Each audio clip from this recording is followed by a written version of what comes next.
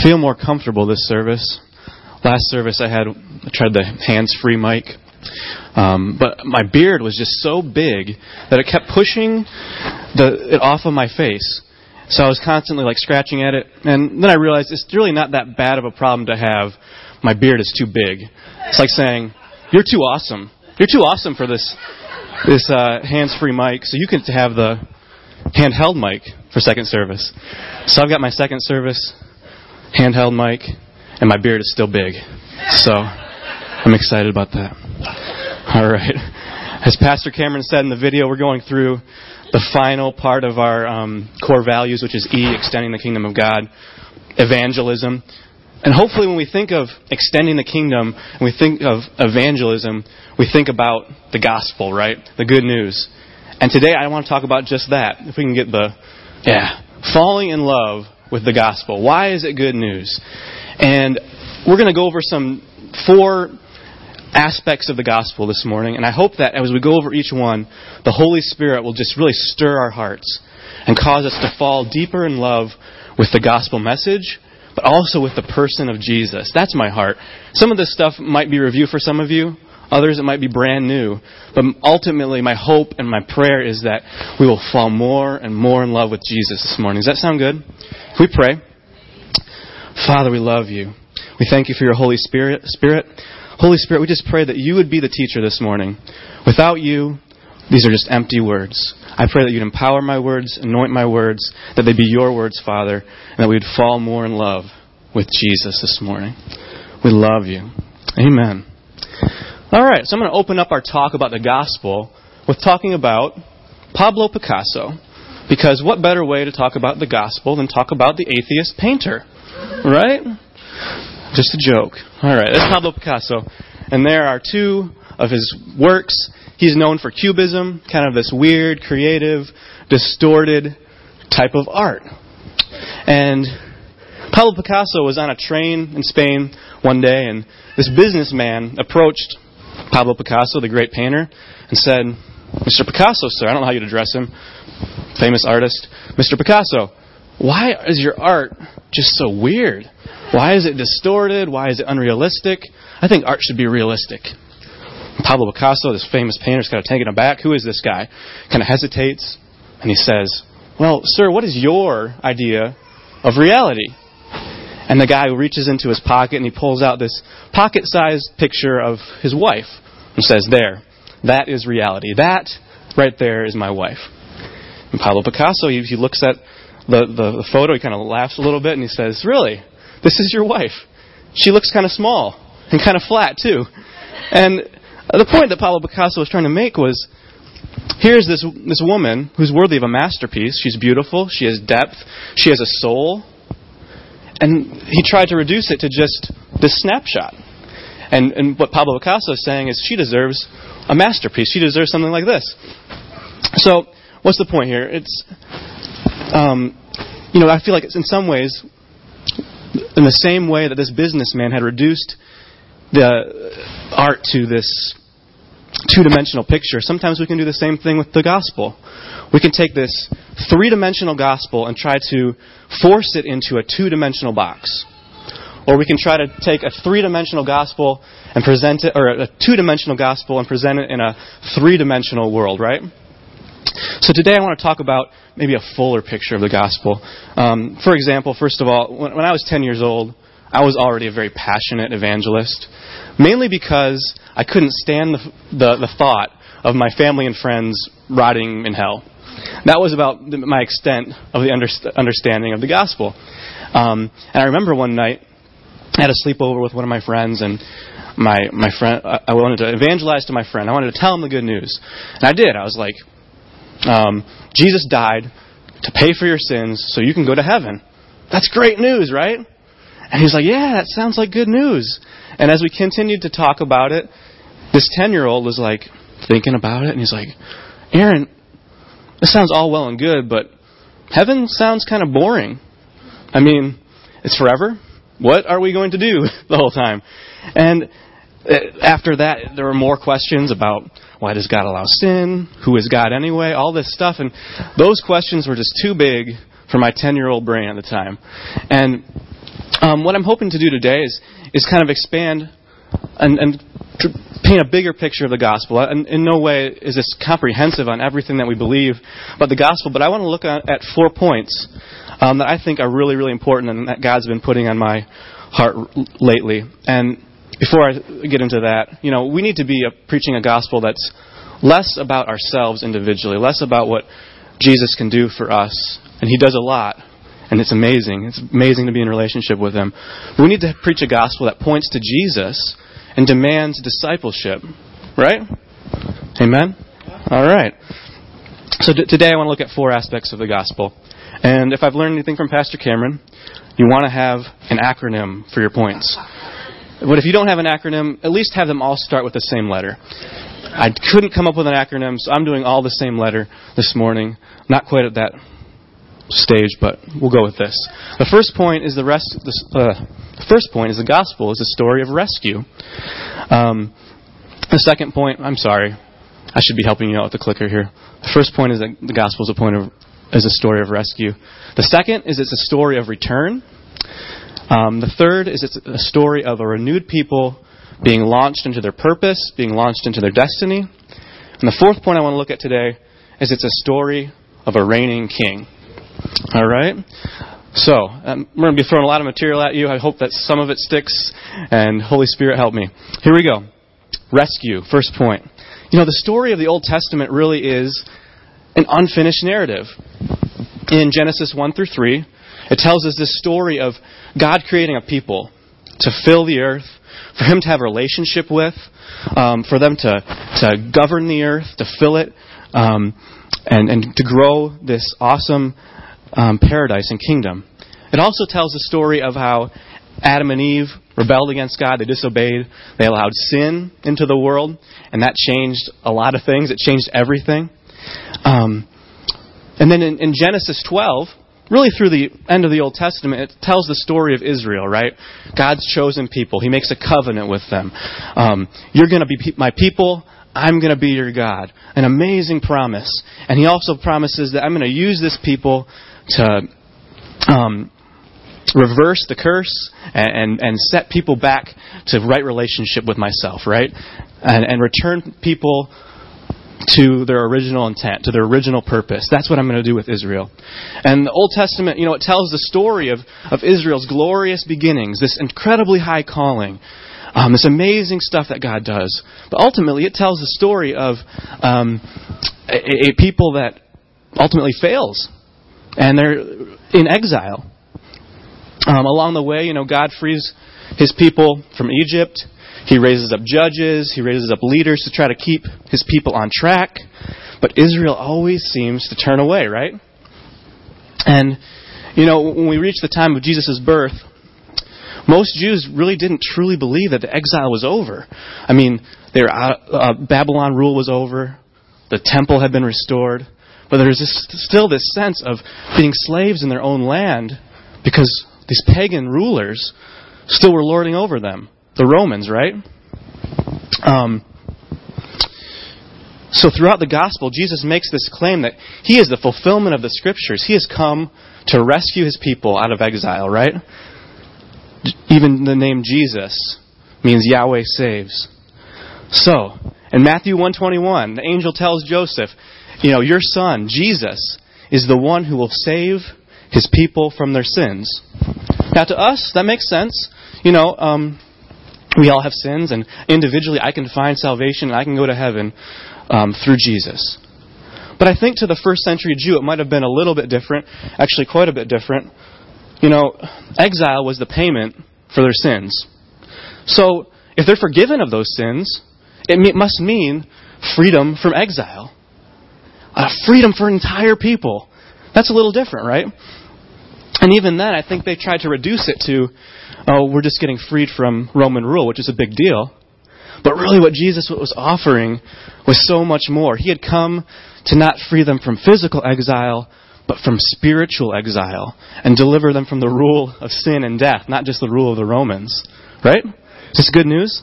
Yeah. So, it was really a change of direction for an entire people. It was going from spiritual slavery to spiritual freedom. Now in Luke 4:18, Jesus references a prophecy from Isaiah 61. It's a messianic prophecy about the coming Messiah. And when he reads it, he says, "This is me. I am the Messiah."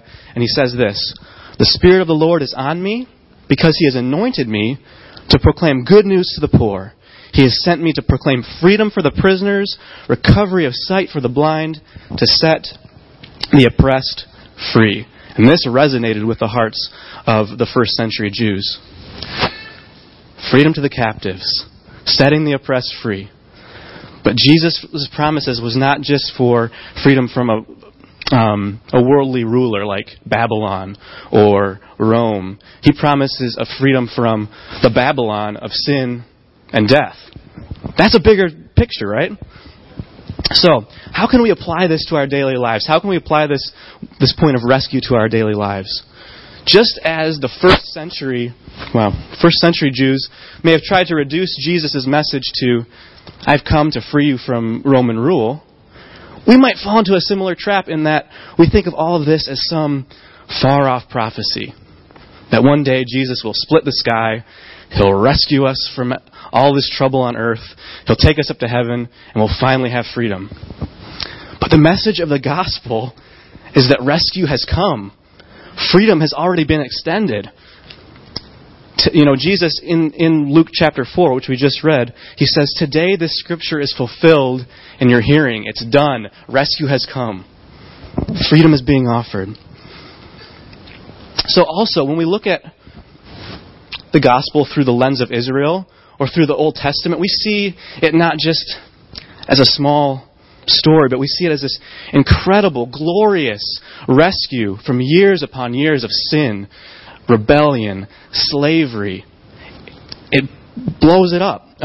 So we realize that no matter how many times that we turn away from God, He finds a way to rescue us. We are never beyond redemption. His arm is never too short. That's the message of the gospel. That's what we fall in love with. That's the person that we fall in love with. That is Jesus, right? All right. So that's rescue. Let's talk about return. The gospel is also, I believe, the story of Jesus as Israel's God coming back to His people as He had always promised. And I feel like sometimes the gospel we present and the gospel that I present is this distant God who allowed sin to come into the world. And, He was distant for a while, and then He said, "You know what? It's time to save them. Let's go back and we'll save them." And we just completely overlook this whole story of Israel. We overlook half the Bible. But the whole way through the Old Testament, God proves that He desires to be with His people. He is intimately involved in their lives, right? Is this making sense? You guys are quiet. Maybe you're just thinking. So, for example, in the book of Exodus, God accompanies His people on their way out of Egypt. Cloud by day, fire by night. He parts the Red Sea. He provides manna. He does these amazing things. He provides a tabernacle where He says, "I'm going to be there and you can worship me there," But despite all that all those plans almost unravel when they build this golden calf and they say, we're going to bow down to this. This is our God. And that becomes a theme throughout the Old Testament, right? A God who desires to live among His people, walk with His people, lead His people. But He's unable to completely do that due to their rebellion and their sin. And God goes to great lengths to try to be among His people, right? He sends prophets, He sends leaders, kings to try to keep them on the right track. He saves them from destruction over and over and over again. But eventually, Israel's rebellion and habitual sin causes God to abandon the temple. The Babylonians plunder it, destroy it. And there had to be this sense among the Jews at that time that God had left. And when is He going to come back? Well, God sends prophets, right? And He promises a glorious return. And His people wait years and years in expectation for His return. And when we think about that, the coming of Jesus, the birth of Jesus becomes illuminated, right? And then when we read the book of John and we look at John 1:1, it says, In the beginning was the Word, and the Word was with God, and the Word was God. A few verses later, John 1:14, and the Word was made flesh and dwelt among us, and we beheld His glory, the glory as the only begotten of the Father, full of grace and truth. This phrase, dwelt among us, I wish I could pronounce the Greek, but I can't. It means to set up a tent or a tabernacle. To first century Jews, obviously that means one thing. It means the tabernacle where the Shekinah glory of God resided. Where in the Holy of Holies, the high priest can go one day a year and meet face to face with God, right? That was what it was all about. And here we go. John says now that Jesus is Temple 2.0. He is the perfect temple. No longer is it just the high priest who can go and meet with God face to face on one day a year. Suddenly, God is among us. I can walk with Him. I can talk with Him. I can let Him lead me. I can have a relationship with Him. It's Jesus. This person is God. And just as God went with His people during the Exodus, cloud by day, fire by night, Jesus didn't just go up to heaven and say, good luck with that, guys. Take the kingdom to the ends of the earth. No, He left us the Holy Spirit. And He planted it within us. The Holy Spirit that fills the universe, that fills eternity, fills our hearts. That is good news. I hope you guys are getting excited. I am. I'm getting worked up here. All right. Application. What's the application for this idea of God's return? I think it's pretty simple. Sometimes we feel like God is distant. I guarantee you there's people in your lives that think God is completely absent. But the message of the gospel is that God is with us. Emmanuel, God is with us. Jesus walked the earth. He paid the price so that He could put His very Spirit within us and walk with us, lead us, guide us. That is good news. Yeah, thank you. I need more of that.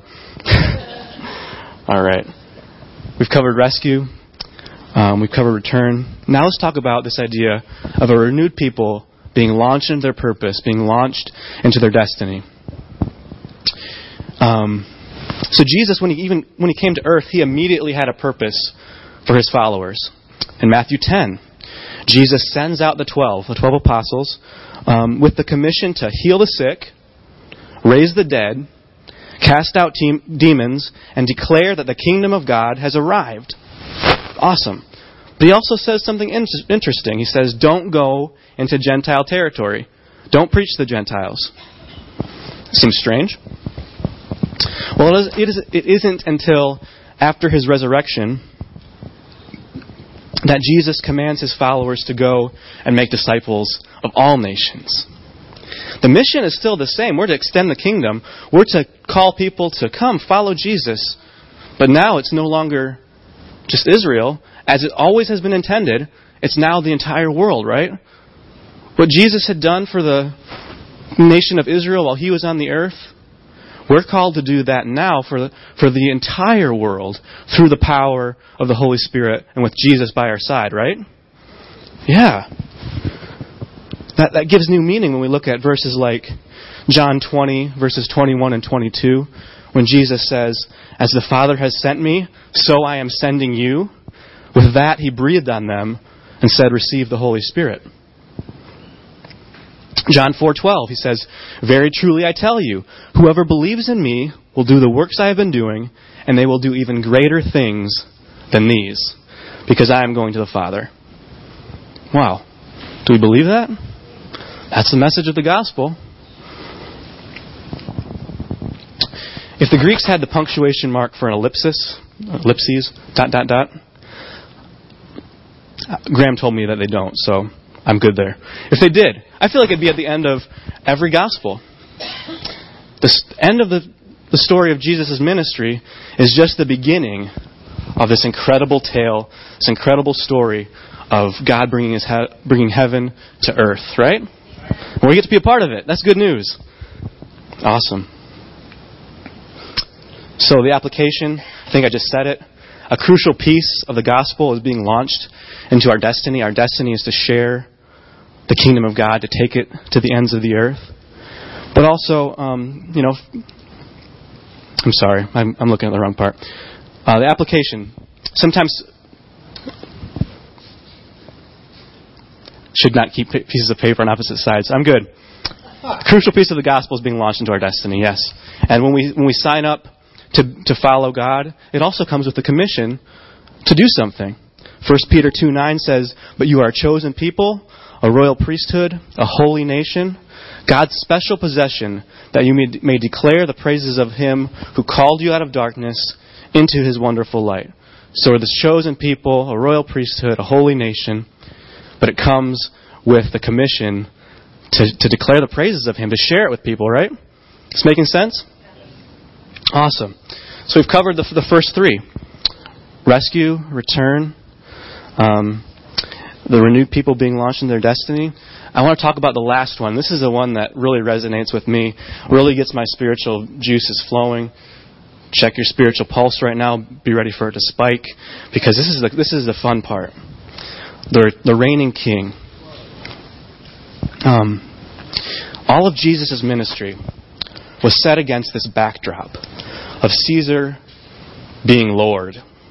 And He didn't take kindly to anyone questioning His authority or anyone questioning His kingship. On the other hand, you have God, who's pretty familiar with taking down kings. Right? Egypt, Philistine, Babylon.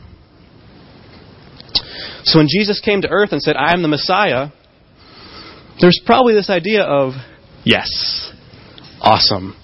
We finally get to have this epic clash of two kingdoms. The kingdom of this world, the kingdom of darkness, and the kingdom of God. And this is where we come out on top.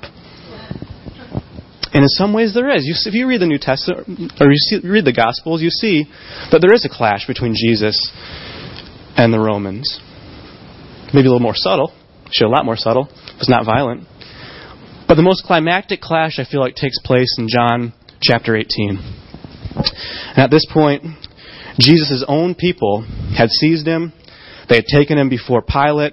They're going to bring charges against Him. This guy says He's the Son of God. This guy says He's a king. He's questioning Caesar's kingship. And that's not right. So Pilate asked Jesus, "Are you a king?" And Jesus' reply is, "My kingdom is not of this world.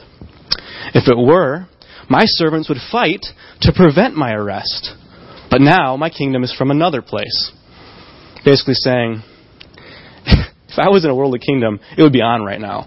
We would be fighting and I would win. But the difference between the two kingdoms is very striking. On one hand, you have Caesar's kingdom, and really all the kingdoms of the world that make their way to the top through physical power, through might, through strength, through violence. On the other hand, you have Jesus, you have God, His kingdom of truth. That's the weapon that He chooses to fight with. It's the weapon of truth. And truth threatens empires that are built on lies, corruption, injustice, right? So you can see how this is a little bit of a clash right now between Jesus and Pilate. Pilate says, "Don't you know that I have the authority to let you go and the authority to crucify you?"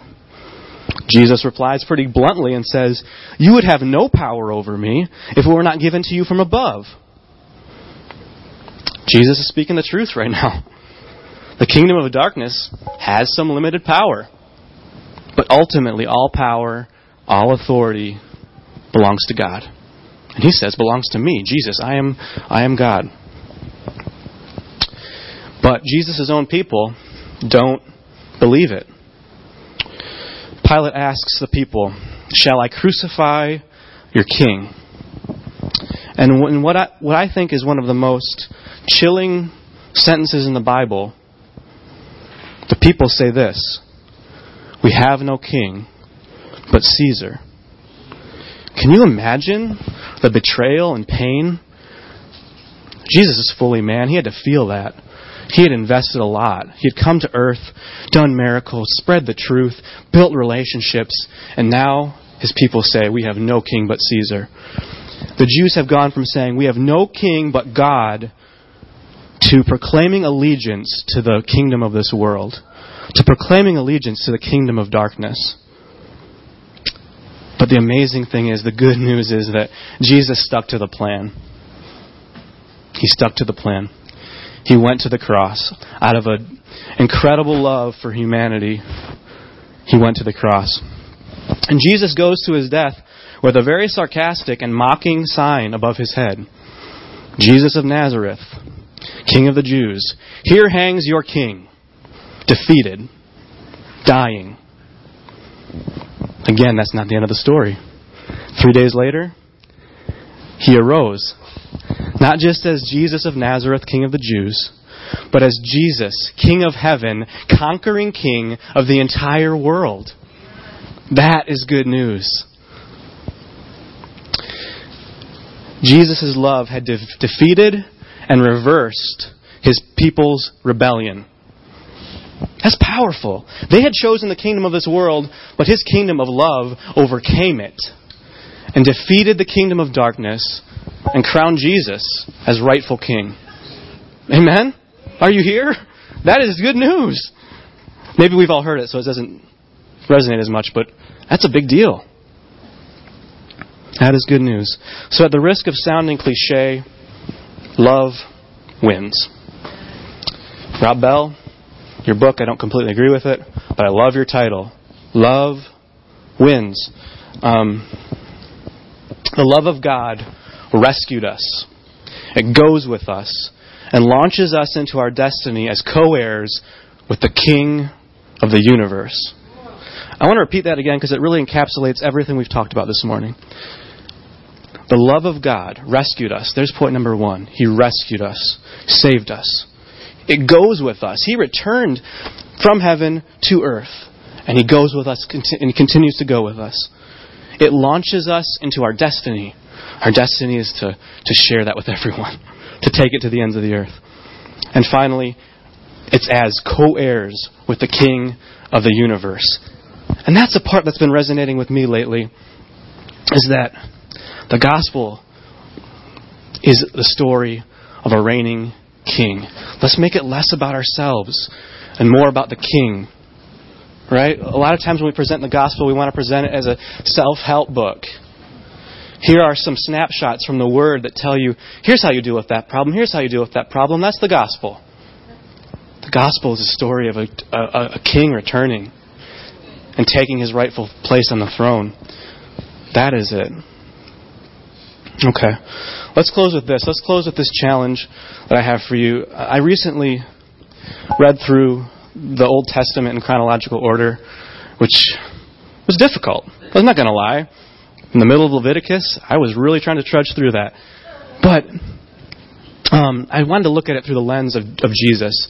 And you see, over and over again, the Scriptures point to Jesus. So my encouragement to you is, even if you've read it before, read the Old Testament, read it chronologically. There are plans that you can get for that, and read it chronologically.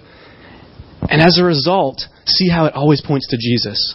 And see, as you do that, how you'll fall in love with the story of the gospel. You'll fall in love with the person of Jesus. I've fallen more in love with the gospel through reading the Old Testament than I have through reading the 4 Gospels before. Mainly because I knew them already, but... Okay, and the last thing I wanted to say is find your role in advancing the kingdom of God. This whole series is about we're ambassadors. That's a part of it. That's part of the gospel, is your role in extending the kingdom of God, right? So be looking for that. Those are the things I want to leave you with. Thank you so much for listening this morning. It's been an honor to talk with you. I'm going to welcome up Dan to close us out.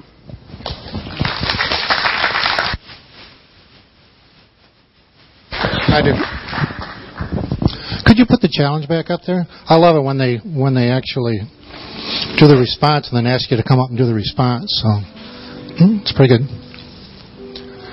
I love that focus thing, because while that opened my eyes, that off of you and on to the kingdom. What can the Bible do for you? What can the story do for you? But it's more, we've been given a commission to spread this. And, Jesus said, I am with you always, even until the end of the earth. Paul says, I am not ashamed of the gospel, I love the story with the footprints. The guy asked, along the beach, there's 2 sets of footprints, and then there's only one. And he asked Jesus, and he says, what's that all about? And he says, well, when there were 2, we were walking side by side. When there was only one, I was carrying you. And when you saw the 2 lines, that's when I was dragging you, kicking and screaming. Okay. So, and I think we can all relate to all 3 of those. And I think the difference, between those going out and sharing the gospel and those, sucking up God's message for how it can help them is, the title of his message, falling in love with the gospel. Paul loved the gospel. All the people you read about, love the gospel. And, God didn't promise it was going to be easy or good in a worldly sense. Of the 12 original apostles, 13, including Paul, one took his own life, and all but one was killed because of their love for the gospel. But I don't remember hearing about any of them going kicking and screaming. They accepted it. It was this is a price my Savior paid for me, and it's a price I'm willing to pay. So that's the key. It's the love of the gospel and that faith that He's always with us and always will be. So in response, I just think I like the challenge. Okay? I think the very first time I got all the way through the Bible, I left it in the bathroom. That's the time I had.